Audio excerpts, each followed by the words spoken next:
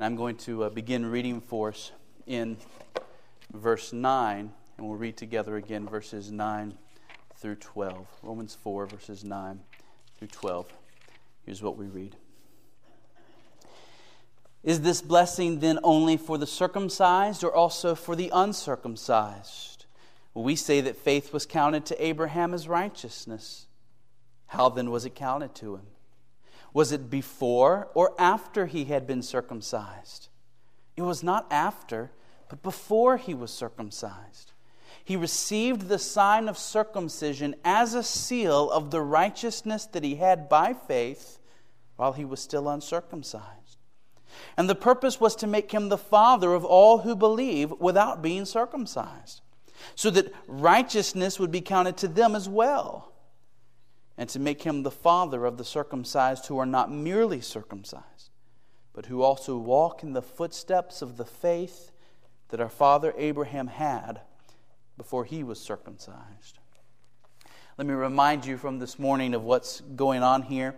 Paul is still teaching that people are saved by faith in Jesus alone. And he is showing that this gospel is the same gospel taught in the Old Testament, in the law itself, indeed, in the very life of Abraham, the father of the Jews. Yes, Abraham was circumcised, but that circumcision had no place in Abraham's salvation. And how do we know this? Well, because the Scriptures say that Abraham's faith was counted as righteousness long before, in fact, more than a decade before, Abraham was circumcised. Genesis 15:6, in which Abraham is declared righteous before God, takes place around 14 years before the sign of circumcision is given. And so salvation clearly depended on Abraham's faith alone, and not on this ritual. And so the question that Paul must answer then is this one. Well, then why was Abraham circumcised? If it had nothing to do with salvation, why did God give this sign to Abraham and to his male descendants? A sign is meant to say something. What was God saying through this sign of circumcision? Well, if you remember our study back in Romans 2, I hope you'll remember how utterly full of meaning this sign of circumcision actually was. Back when we were in Romans 2, we took 4 or 5 weeks on this subject and unpacked the meanings of this Old Testament ritual. Back in those days, we saw that the sign of circumcision taught 3 important things. So let me just remind you what we've already seen as a church, because I know it was many months ago, but we have already seen 3 important truths that circumcision taught, that circumcision pointed to, 3 things that God was saying through the sign of circumcision. So let me remind you of these. Here they are. Number 1, circumcision taught people that if they did not circumcise their hearts, that is, put away their flesh and trust God, they themselves would be eternally cut off from God. We say it again. Circumcision taught people that if they did not circumcise their hearts, that is, put away their flesh and trust God, they themselves would be eternally cut off from God. And so we have passages like Moses in Deuteronomy 10 pleading with the people of Israel to fear the Lord their God, to walk in the ways of God, to serve God with their whole heart. And then he says, circumcise therefore the foreskin of your heart, and be no longer stubborn. In other words, for Moses in Deuteronomy 10, the circumcision of the heart is what really matters. And what does that mean? It means putting away your flesh and following God, fearing God, walking in God's ways. And Moses warned them that if they did not circumcise their hearts, God would cut them off from him, and they would be condemned. So that was one meaning of circumcision. The second one that we've seen before, circumcision taught of a day when a future descendant of Abraham, Jesus Christ, would be cut off by his father so that we might be saved. Circumcision taught of a day when a future descendant of Abraham, Jesus Christ, would be cut off by his father so that we might be saved. This is from Colossians 2:11, and it's a really strange and interesting passage. Colossians 2:11 says that you and I were saved by the circumcision of Christ. Is that an interesting phrase and an interesting thought? The phrase, the circumcision of Christ, is not talking about the ritual that took place when Jesus was 8 days old. The circumcision of Christ in Colossians 2:11 is referring to the cross. It's referring to that moment in which Christ cried out, my God, why have you forsaken me?" The meaning of circumcision was to say there is coming from Abraham, the seed of Abraham, this one called Jesus Christ, and he will be cut off from his Father. That those who are cut off can be brought near and can have God as their Father. Finally, the other meaning that we've seen before, circumcision pointed to a day when Abraham would become the father of nations. Circumcision pointed to a day when Abraham would become the father of nations. This is why circumcision takes place on the part of the body that it does. It points to fatherhood. Abraham would be the father of many nations. Ancient Israel, it was the shadow. It was a physical nation with physically circumcised people. They were physically Abraham's children, but all of that was the shadow pointing to the real thing to come. That there's going to be a spiritual nation made up of nations, in which people will be spiritually circumcised in the heart and will be the spiritual children of Abraham. All of the Old Testament fulfillment of the promises were just a shadow of the true fulfillment that we're living in today. Jesus shows up preaching, "Repent, for the kingdom of God is at hand." What kingdom, Jesus? What are you talking about, a kingdom? The Jews knew what kingdom he was talking about. He was talking about the nation promised to Abraham way back in Genesis 12. Right? From you is going to come a great people, a nation of nations, a people made up of peoples from all over the world. The kingdom promised for generations on the body of every little Jewish boy is what was coming when Jesus came preaching. Salvation was coming to the nations. Abraham was going to be the father of people from every tongue, tribe, and nation who would believe on the same God in whom he believed. That's what circumcision was about. Now, in my opinion, here in verse 11, Romans 4, verse 11, it is this third meaning that Paul is emphasizing, that circumcision pointed to the day of missions. And now it appears that some of the Jewish Christians were trying to use circumcision as a hindrance to missions.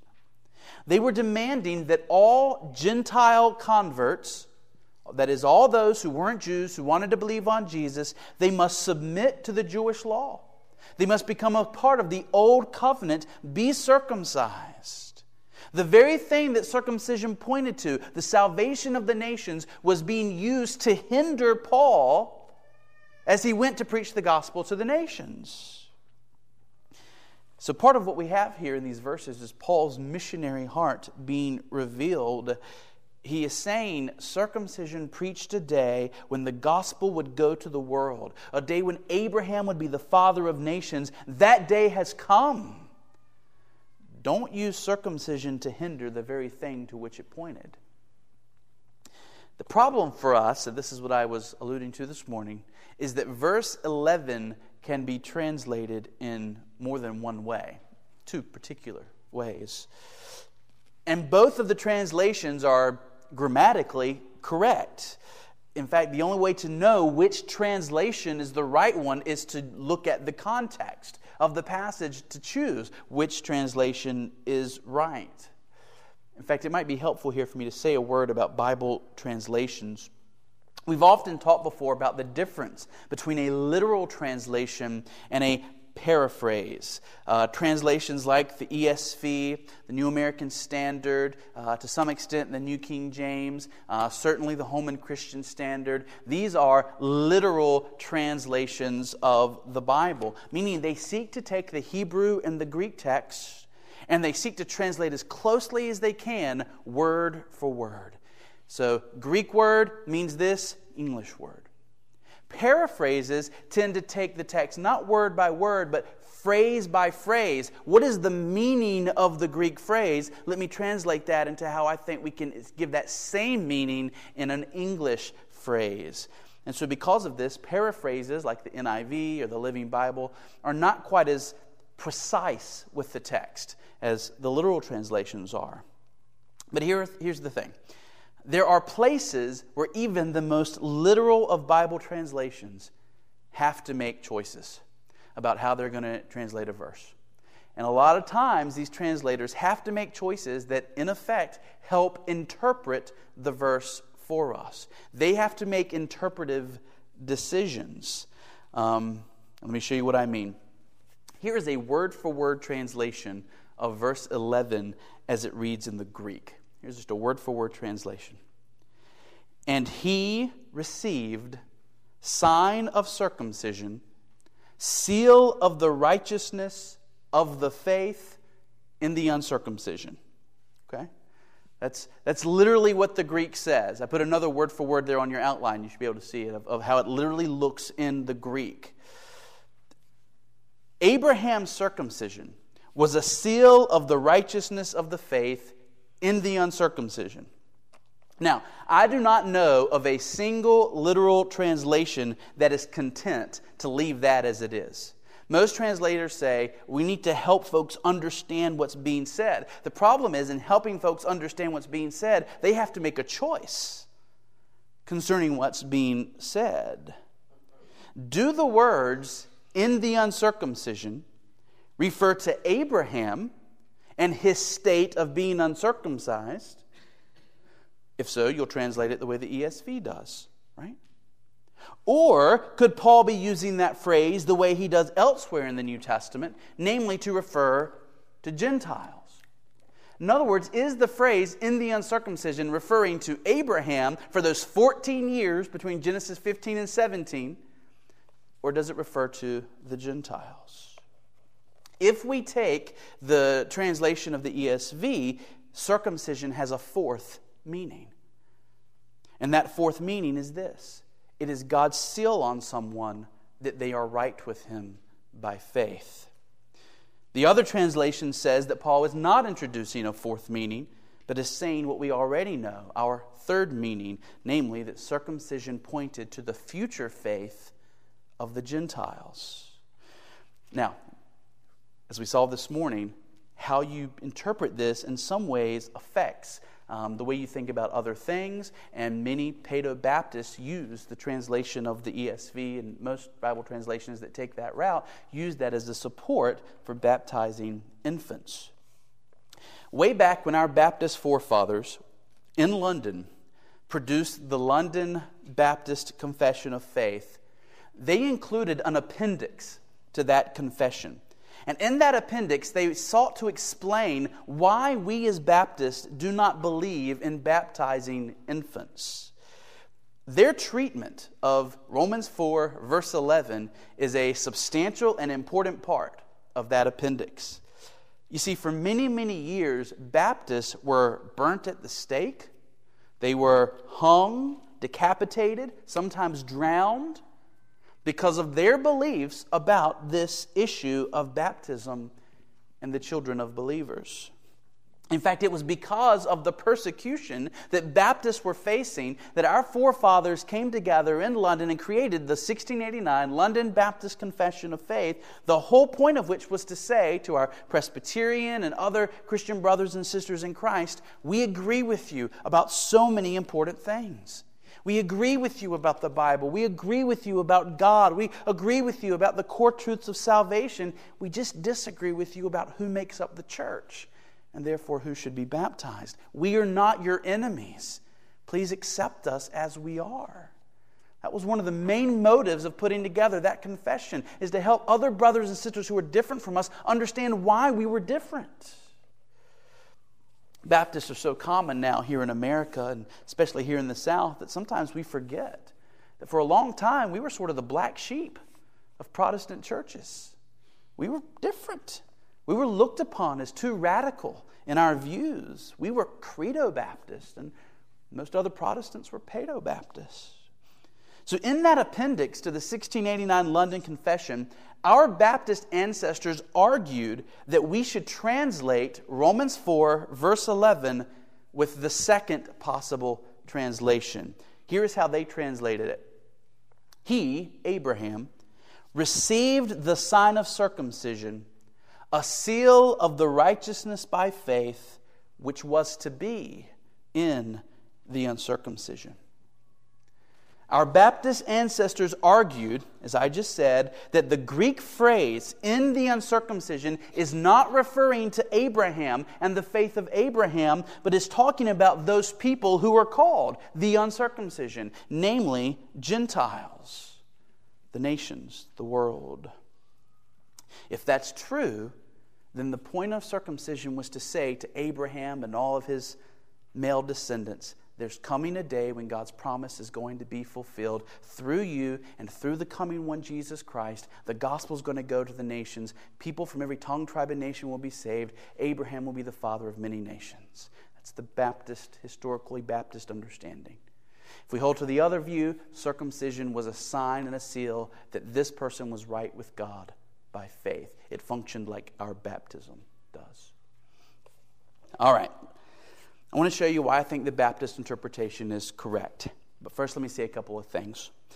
First, let me say that the title Baptist is not the most important title in my life.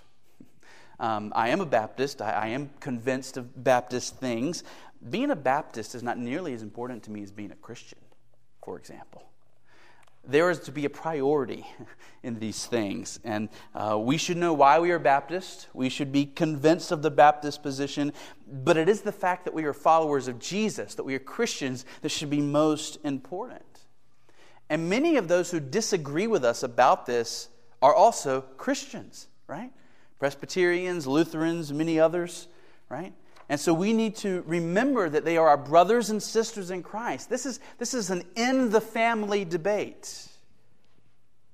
So we must never look upon those who think differently than us about this as if they're somehow our enemies. No, not at all. Second, let me say again, let me echo from this morning that I have a very high regard for many people who believe that paedobaptism is correct.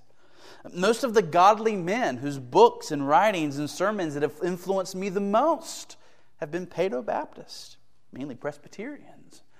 For far too long, it was conservative Presbyterians, PCA, OPC, those guys who held fast to the truths of God's Word, while Baptists were playing fast and loose with the Scriptures and embraced all sorts of wrong ideas.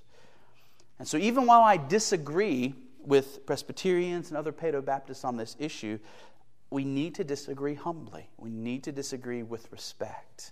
We need to always disagree with the willingness to be corrected if we can be shown from the Bible that we are wrong. Now, that said, why should we believe that Abraham's circumcision was a sign of the future faith of the nations and not a sign of his own faith? I have 8 reasons. We're going to move quickly, so that's why I gave you the guide, okay? 8 reasons. Number 1, Paul explicitly says in Ephesians 2:11, that the uncircumcision is the Gentiles. In other words, in trying to figure out this phrase, the uncircumcision, and what it refers to, we can look at other passages in the New Testament where this phrase is used. And there we see that this phrase refers to Gentiles and the Gentile world. In Ephesians 2:11, Paul makes that very clear. Speaking to Gentiles, he tells them that they are called the uncircumcision by those who are called the circumcision, namely the Jews. So if we've read Ephesians 2:11, our first instinct should be to translate this phrase as referring to the Gentiles. Number 2, Abraham was not circumcised in Genesis 15, but in Genesis 17. 14 years after he believed. 14 years after he believed. If circumcision was a sign and a seal, if it was God's way of saying to Abraham, you are right with me by faith, if it functioned the way baptism did, as an outward profession of faith, why was there this long period of time, a decade and a half, before God introduced the sign to Abraham? When an adult comes to Christ, we wouldn't tell them to wait that long to be baptized. We tell them to do it reasonably soon. And so circumcision doesn't look like a sign and a seal of Abraham's faith. Third, The context of Genesis 17, shows that Abraham's circumcision was about the nations. It was about the nations. Look at Genesis 17. This is where God gives to Abraham this rite of circumcision and tells him why he's giving it to him and what it's about. This is what Paul has in mind in Romans 4. In fact, he's going to quote Genesis 17:5 in just a few verses down. So Genesis 17 is what's going through Paul's mind as he's talking about these things. What does Genesis 17 say about this rite of circumcision? Verse 1, Genesis 17. When Abram was 99 years old, the Lord appeared to Abram and said to him, I am God Almighty, walk before me and be blameless, that I may make my covenant between me and you and may multiply you greatly. Then Abram fell on his face. And God said to him, Behold, my covenant is with you, and you shall be the father of a multitude of nations. No longer shall your name be called Abram, but your name shall be Abraham, for I have made you the father of a multitude of nations. I will make you exceedingly fruitful, and I will make you into nations, and kings shall come from you. I will establish my covenant between me and you and your offspring after you throughout their generations for an everlasting covenant, to be God to you and to your offspring after you. And I will give to you and your offspring after you the land of your sojournings, all the land of Canaan for an everlasting possession, and I will be their God. And God said to Abraham, As for you, you shall keep my covenant, you and your offspring after you throughout their generations. This is my covenant, which you shall keep between me and you and your offspring after you. Every male among you shall be circumcised. You shall be circumcised in the flesh of your foreskins, and it shall be a sign of the covenant between me and you. He who is 8 days old among you shall be circumcised, every male throughout your generations, whether born in your house or bought with your money from any foreigner who is not your offspring. Both he who is born in your house and he who is bought with your money shall surely be circumcised. So shall my covenant be in your flesh, an everlasting covenant. Any uncircumcised male who is not circumcised in the flesh of his foreskin shall be cut off from his people. He has broken my covenant. So here we see that circumcision was given as a sign of the covenant, this great promise being given to God. And what is the emphasis of the promise? What is it that God is especially saying to Abraham here? That he will multiply Abraham greatly. That he's going to have many multitudes come from him. He's talking about offspring, but he's not talking about physical offspring, the Jews. He's talking about spiritual offspring, people from every tongue, tribe, and nation. We know it from verse 4. You shall be a father of a multitude of nations.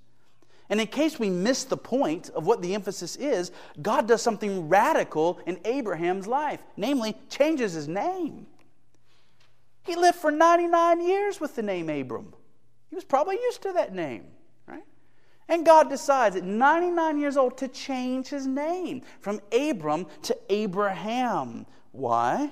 Because Abraham means father of a multitude. In Genesis 17, God does not seem to be given circumcision as a sign of the faith that Abraham has had for the last 14 years.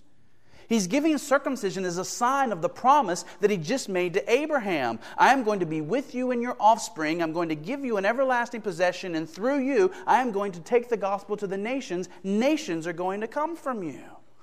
It was the missionary promise of God that circumcision was meant to point to. The future faith of the nations. Now, back in Romans 4, this is argument number 4. Paul's argument in verses 11 and 12 shows that he understands circumcision to be about the future faith of the nations. Verses 11 and 12 shows that he understands circumcision to be about the future faith of the nations. Look back at Romans 4, 11 through 12. Listen to Paul make his case. We're beginning in the middle of verse 11. The purpose was to make him the father of all who believe. Now stop. The purpose of what? The purpose of circumcision was to make him the father of all who believe, without being circumcised, so that righteousness would be counted to them as well, and to make him the father of the circumcised who are not merely circumcised, but who also walk in the footsteps of the faith that our father Abraham had before he was circumcised. In other words, the purpose of Abraham receiving circumcision was to show God's promise that he was going to be a father. The father of who? The father of all who believe, whether they be circumcised and believe or uncircumcised and believe, but all who believe. Abraham's circumcision was about this, that from him would come many who share his faith, who would be his spiritual descendants. Ultimately, this would happen through the one descendant, Jesus Christ, who would bring all these things to pass. You see, Paul, drawing from Genesis 17, does not see circumcision as being about Abraham's personal faith, the way baptism is. Rather, it was about many, many people becoming his spiritual children. So the flow of verses 9 through 12 is this. Verses 9 and 10, Abraham's circumcision had nothing to do with his salvation. Okay, well then why was he circumcised? Verses 11 and 12, to point to the day when God would keep his promise and make Abraham the father of many nations who would trust in God. And by the way, you might say, why is that important? Well, if Abraham is to be the father of the nations, then don't you think the way he was saved should affect the way we think about us being saved? The reason Paul wants us to see that circumcision was all about Abraham becoming the father of the nations is he's making a point. The way Abraham was saved is the way everybody's going to be saved. So that's why this is important to Paul. The fatherhood of Abraham matters. The father was saved by faith alone. The offspring shall be saved by faith alone. And as Paul says in Galatians, it is those of faith who are the true offspring of Abraham, the true Israel. All right, are you with me? Are we together? Maybe? Okay. Number 5. This one's easy and kind of obvious. The part of the body involved in circumcision shows that it was about the faith of future peoples and not the personal faith of Abraham. The part of the body involved in circumcision shows that it was about the faith of future peoples, not the personal faith of Abraham. Circumcision takes place on that part of the body that has to do with procreation, that has to do with reproduction, and that shows that it's about the future, that it's about future peoples. 6th, the vast majority of circumcised Jews were not men of faith. The vast majority of circumcised Jews were not men of faith. If circumcision is what the ESV translators have made it out to be, a sign and seal, God's putting his mark on someone, this person is right with me by faith, well then it was a horrible sign. Because the vast majority of people who received the sign never were people of faith. There was always a remnant of true Jews who were both circumcised and did have faith, but the vast majority grew to be people who dishonored God, failed to trust God, and caused his name to be blasphemed among the nations. We saw that in Romans 2. If parents circumcised their children thinking that God had promised them that because of that their child would grow up to believe, the vast majority of parents were very disappointed. God nowhere promised that Jewish children would grow to love him and trust him because they were circumcised. Nowhere promised that circumcised children would grow up and follow him. And the sad record of the Old Testament is that most didn't. Circumcised Jews were typically unbelievers, not believers. So if circumcision was a sign and seal of righteousness had by faith, it didn't function well. Most of the time it wasn't true. That makes it strange to me that my Presbyterian friends think that God has promised to them that because they are believers, by baptizing their children will one day be believers too. You say, surely Presbyterians don't believe that. I checked to make sure. Right? Westminster Confession of Faith uses that kind of language. It doesn't hold up. Just because parents in the Old Testament circumcised their children was no guarantee that their hearts would ever be right with God. It doesn't work with baptism either. Romans 9, which we'll get to later, is all about the fact that God is sovereign over who ultimately believes and who doesn't. Abraham circumcised Ishmael and Isaac, but only Isaac became one of God's people.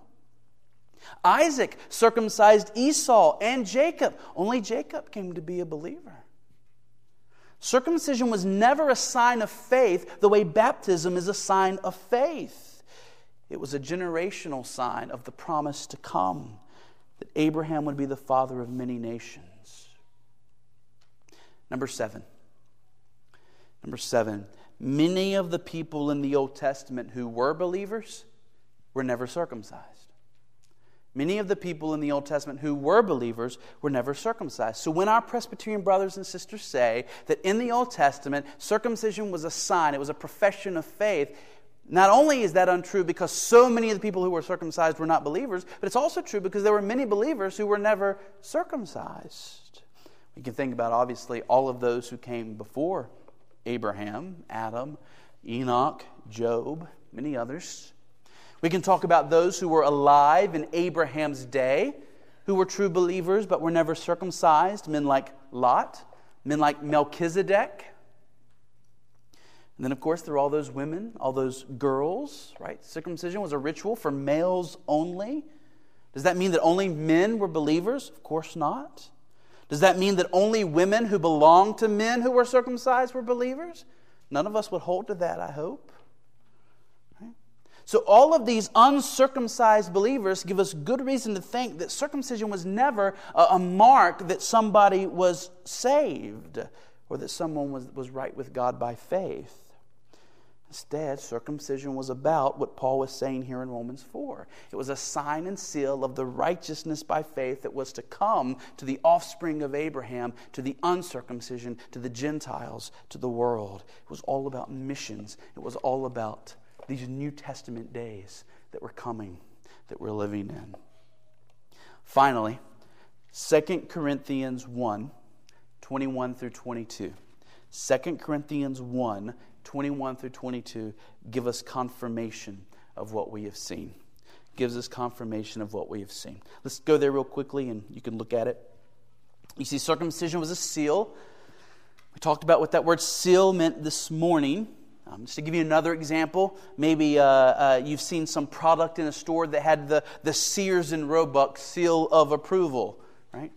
Circumcision was God's seal placed upon Jewish males. What did the seal mean? What was God saying? What does it mean we call circumcision a seal? Well, let's look at how the word seal is used here in 2 Corinthians 1, 21 through 22. Paul says, "And it is God who establishes us with you in Christ and has anointed us and has also put His seal on us and given us His Spirit in our hearts as a guarantee." By the way, if you have an ESV, you can notice that the footnote there, the word guarantee, can also be translated down payment. You see, circumcision never pointed to baptism. It pointed to something else. It pointed to the future day when people of every nation would be circumcised in heart. It pointed to the day when the Holy Spirit would be given to people from all over the world. In the New Covenant, indeed in all of history, it has always been the Holy Spirit who has been given as the true seal of salvation. How do we know those who truly belong to God? They have the Holy Spirit. And thus they will have the fruit of the Spirit. Paul says in 2 Corinthians that the Holy Spirit is the guarantee, the down payment, that we will one day see God in all His glory and dwell with Him forever. We have God now in His Spirit as the guarantee that we will have Him then in His fullness forever. This is how the word seal is used. Something is given to us as a seal guarantees something else yet to come. Something given as a seal is a down payment of something bigger coming in the future. So if that's what a seal is, how was circumcision a seal? What was the guarantee? What was the future thing that circumcision was pointing to? Answer: the salvation of the nations. For centuries, Jewish boys were circumcised. This was done to call the Jewish people to look back at the promise that God made to Abraham, but especially to look forward to the future day when he would be the father of many nations. Circumcision was the seal through which God said, here is the beginning, the rest is coming. I've started with Israel. I have many more nations to reveal myself to. I'm beginning with the Jews. But Jews, it's not all about you. I'm just starting here. You are the beginning. You are the first nation in which my gospel is going to be heard.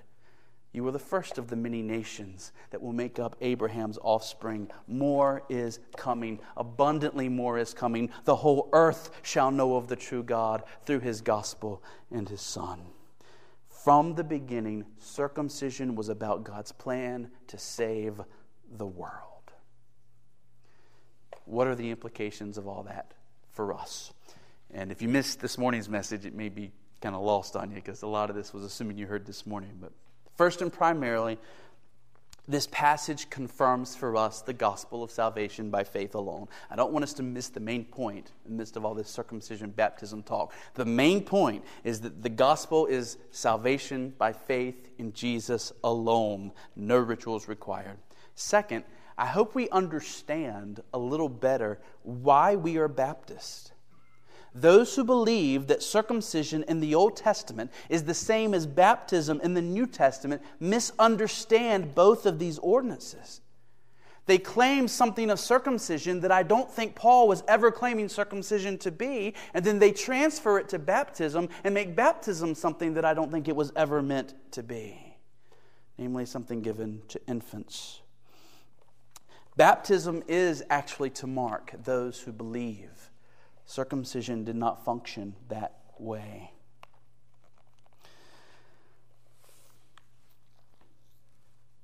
The other, last and main implication is that we should rejoice that for centuries God was pointing to the day when the gospel would come to Gentiles like you and me. I know that there are some who think that our day, the day of the church, is nothing but a parenthesis in God's plan. Right? There are those who believe that really God loves Israel more than anything. It's all about Israel, and we're living in a day in which we're in this parenthesis, and God's doing things for the church. But ultimately, He's going to come back to Israel, and it's going to be about them. It's not the way the Bible presents it. The Bible says that from the beginning, on God's heart and mind was the nations. He chose one nation to start with, one nation to reveal Himself to first, one nation that He was going to work through to bring about Jesus Christ and all of the gospel works that we have in Matthew, Mark, Luke, and John. It was through one nation that He was going to begin, but then from that nation, the gospel was going to go into the world. From the beginning, God's plan was to see the nations come to Him, and that includes us who are Gentiles. Aren't you thankful? Shouldn't that be something that encourages us? You're not an afterthought, right? You were part of it from the beginning. So, let's believe on Jesus. Let's commit to follow Him anew. Let's continue to learn from His Word about these things. But ultimately, let us believe the gospel.